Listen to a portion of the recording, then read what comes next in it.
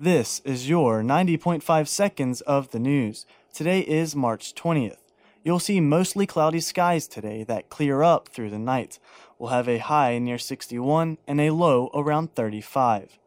USC's law school is now ranked 98th in U.S. News & World Report's 2014 list.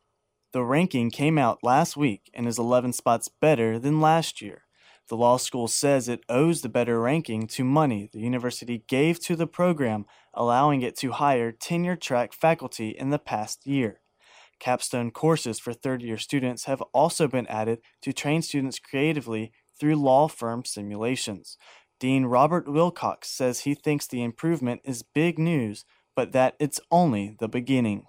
8 drag queens and 1 drag king took the stage to bring awareness to the lesbian, gay, bisexual, and transgender community with their 15th annual Birdcage last night. Carolina Productions sponsored the event held in the Russell House Ballroom with more than 400 people in the crowd.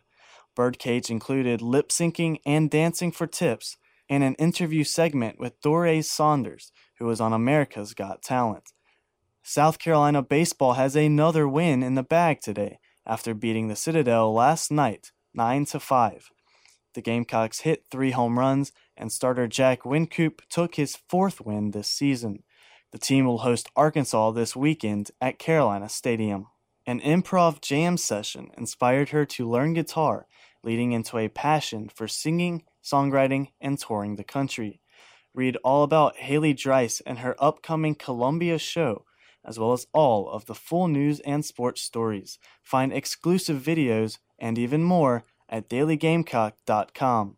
Paul Kritzman, 90.5 seconds of the news.